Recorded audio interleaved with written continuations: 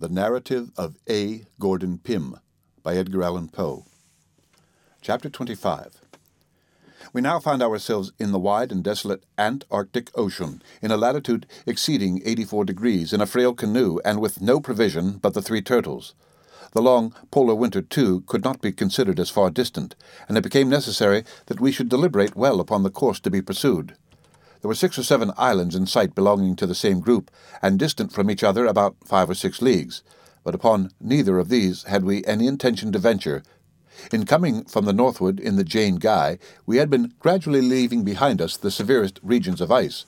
This, however little it may be in accordance with the generally received notions respecting the Antarctic, was a fact experience would not permit us to deny. To attempt, therefore, getting back would be folly, especially at so late a period of the season. Only one course seemed to be left open for hope. We resolved to steer boldly to the southward, where there was at least a probability of discovering other lands, and more than a probability of finding a still milder climate. So far we had found the Antarctic, like the Arctic Ocean, peculiarly free from violent storms or immoderately rough water. But our canoe was at best a frail structure, although large, and we set busily to work with a view of rendering her as safe as the limited means in our possession would admit. The body of the boat was of no better material than bark, the bark of a tree unknown. The ribs were of a tough osier, well adapted to the purpose for which it was used. We had 50 feet room from stem to stern, from 4 to 6 in breadth, and in depth throughout 4 feet and a half, the boats thus differing vastly in shape from those of any other inhabitants of the Southern Ocean with whom civilized nations are acquainted. We never did believe them the workmanship of the ignorant islanders who owned them, and some days after this period discovered by questioning our captive that they were, in fact, made by the natives of a group to the southwest of the country where we found them, having fallen accidentally into the hands of our barbarians. What we could do for the security of our boat was very little indeed. Several wide rents were discovered near both ends, and these we contrived to patch up with pieces of woolen jacket. With the help of the superfluous paddles, of which there were a great many, we erected a kind of framework about the bow, so as to break the force of any seas which might threaten to fill us in that quarter. We also set up 2 paddle blades for masts, placing them opposite each other, one by each gunwale, thus saving the necessity of a yard. To these masts we attached a sail made of our shirts, doing this with some difficulty, as here we could get no assistance from our prisoner whatever, although he had been willing enough to labor in all the other operations. The sight of the linen seemed to affect him in a very singular manner. He could not be prevailed upon to touch it, or go near it, shuddering when we attempted to force him, and shrieking out, "Tekeli-li!" Having completed our arrangements in regard to the security of the canoe, we now set sail to the south-southeast for the present, with the view of weathering the most southerly of the group in sight. This being done, we turned the bow full to the southward. The weather could by no means be considered disagreeable. We had a prevailing and very gentle wind from the northward, a smooth sea, and continual daylight. No ice whatever was to be seen, nor did I ever see one particle of this after leaving the parallel of Bennet's Islet. Indeed, the temperature of the water was here far too warm for its existence, in any quantity. Having killed the largest of our tortoises, and obtained from him not only food, but a copious supply of water, we continued on our course without any incident of moment, for perhaps 7 or 8 days, during which period we must have proceeded a vast distance to the southward, as the wind blew constantly with us, and a very strong current set continually in the direction we were pursuing. March 1st. Many unusual phenomena now indicated that we were entering upon a region of novelty and wonder. A high range of light gray vapor appeared constantly in the southern horizon, flaring up occasionally in lofty streaks, now darting from east to west, now from west to east, and again presenting a level and uniform summit. In short, having all the wild variations of the aurora borealis. The average height of this vapor, as apparent from our station, was about 25 degrees. The temperature of the sea seemed to be increasing momentarily, and there was a very perceptible alteration in its color. March 2nd. Today, by repeated questioning of our captive, we came to the knowledge of many particulars in regard to the island of the massacre, its inhabitants and customs. But with these, how can I now detain the reader? I must say, however, that we learned that there were 8 islands in the group, that they were governed by a common king named Salamon or Salamon, who resided in one of the smallest of the islands, that the black skins forming the dress of the warriors came from an animal of huge size to be found only in a valley near the court of the king, that the inhabitants of the group fabricated no other boats than the flat-bottom rafts, the 4 canoes being all of the kind in their possession, and these having been obtained by mere accident from some large island in the southwest, that his own name was Nunu, that he had no knowledge of Bennet's Islet, and that the appellation of the island he had left was Tsalal. The commencement of the words Saliman and Tsalal was given with a prolonged hissing sound, which we found it impossible to imitate even after repeated endeavours, and which was precisely the same with the note of the black bittern we had eaten up on the summit of the hill. March 3rd. The heat of the water was now truly remarkable, and in colour was undergoing a rapid change, being no longer transparent, but of a milky consistency and hue. In our immediate vicinity it was usually smooth, never so rough as to endanger the canoe, but we were frequently surprised at perceiving to our right and left, at different distances, sudden and extensive agitations of the surface. These, we at length noticed, were always preceded by wild flickerings in the region of vapour to the southward. March 4th. Today, with the view of widening our sail, the breeze from the northward dying away perceptibly, I took from my coat-pocket a white handkerchief. Nunu was seated at my elbow, and the linen accidentally flaring in his face, he became violently affected with convulsions.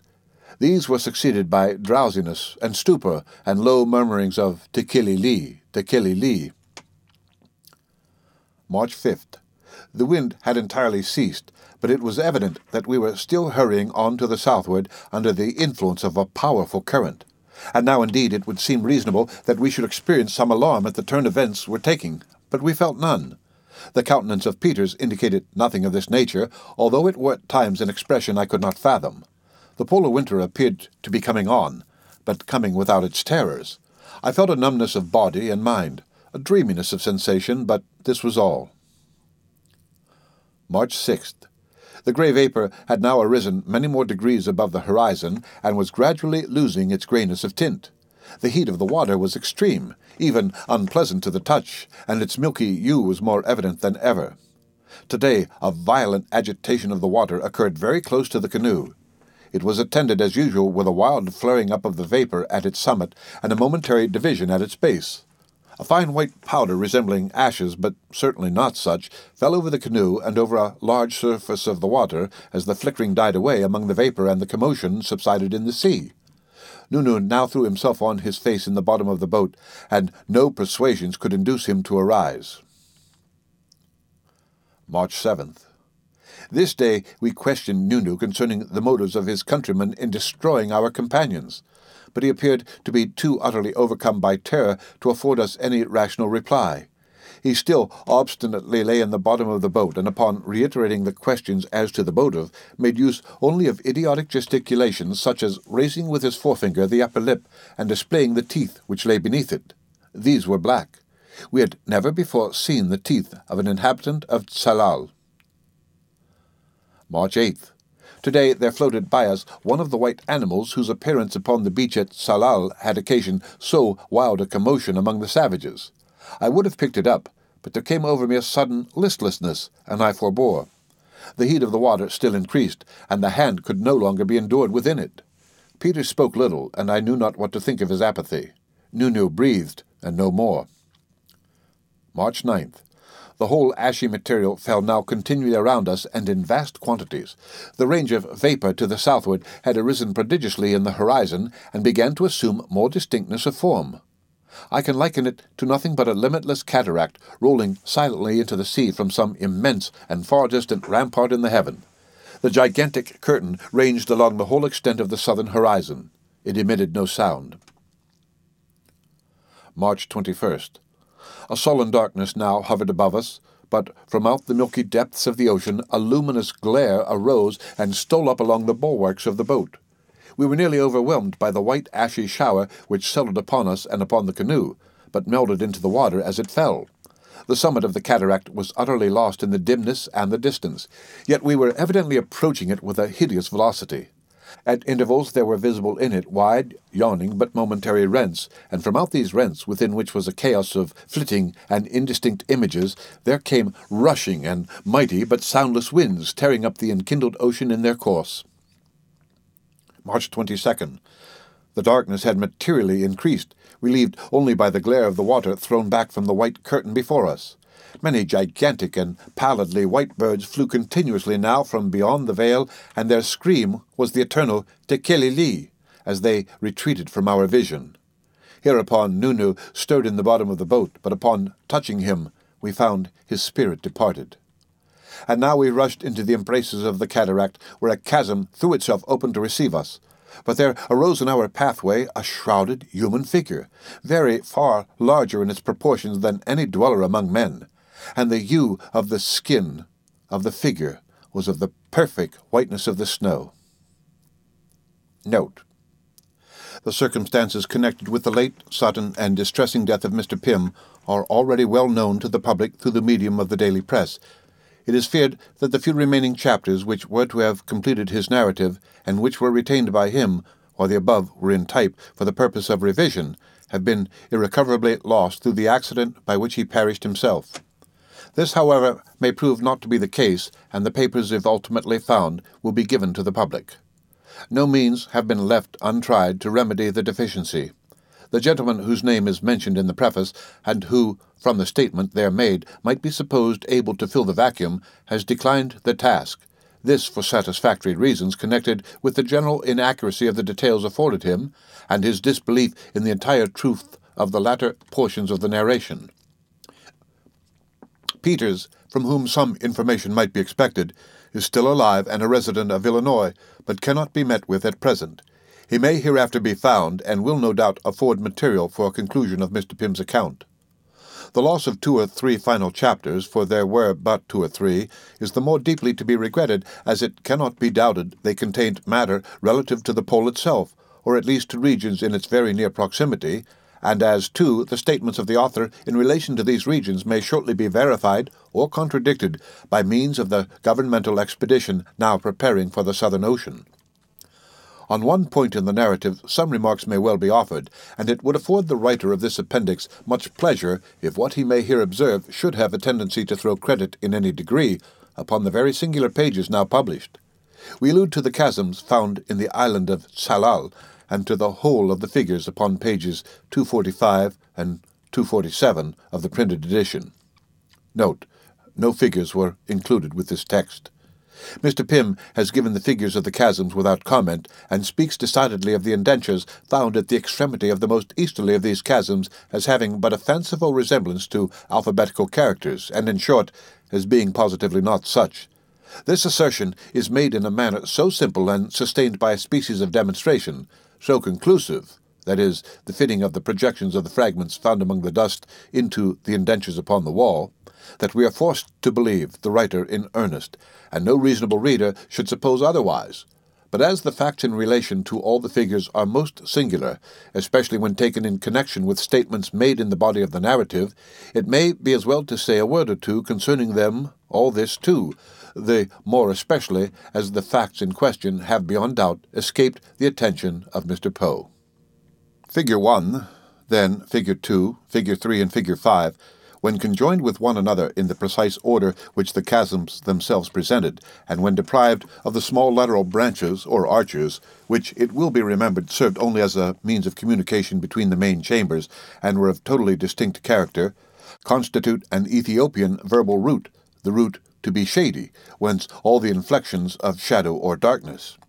In regard to the left or most northwardly of the indentures in Figure 4, it is more than probable that the opinion of Peters was correct, and that the hieroglyphical appearance was really the work of art, and intended as the representation of a human form.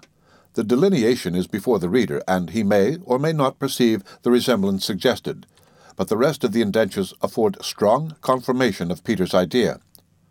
The upper range is evidently the Arabic verbal root to be white, whence all the inflections of brilliancy and whiteness. The lower range is not so immediately perspicuous. The characters are somewhat broken and disjointed. Nevertheless, it cannot be doubted that in their perfect state they formed the full Egyptian word. The region of the south, It should be observed that these interpretations confirm the opinions of Peters in regard to the most northwardly of the figures. The arm is outstretched toward the south. Conclusions such as these open a wide field for speculation and exciting conjecture. They should be regarded perhaps in connection with some of the most faintly detailed incidents of the narrative, although in no visible manner is this chain of connection complete. Tekele-li was the cry of the affrighted natives of Tsalal upon discovering the carcass of the white animal picked up at sea. This also was the shuddering exclamatives of Tsalal upon discovering the carcass of the white materials in possession of Mr. Pym. This also was the shriek of the swift, flying, white and gigantic birds which issued from the vapory white curtain of the south. Nothing white was to be found at Tsalal, and nothing otherwise in the subsequent voyage to the region beyond. It is not impossible that Tsalal, the appellation of the island of the chasms, may be found, upon minute philological scrutiny, to betray either some alliance with the chasms themselves, or some reference to the Ethiopian characters so mysteriously written in their windings. I have graven it within the hills, and my vengeance upon the dust within the rock. The end of Chapter 25, and the end of the narrative of A. Gordon Pym, by Edgar Allan Poe, read by Rick Kistner for Lit2Go on the web at fcit.usf.edu.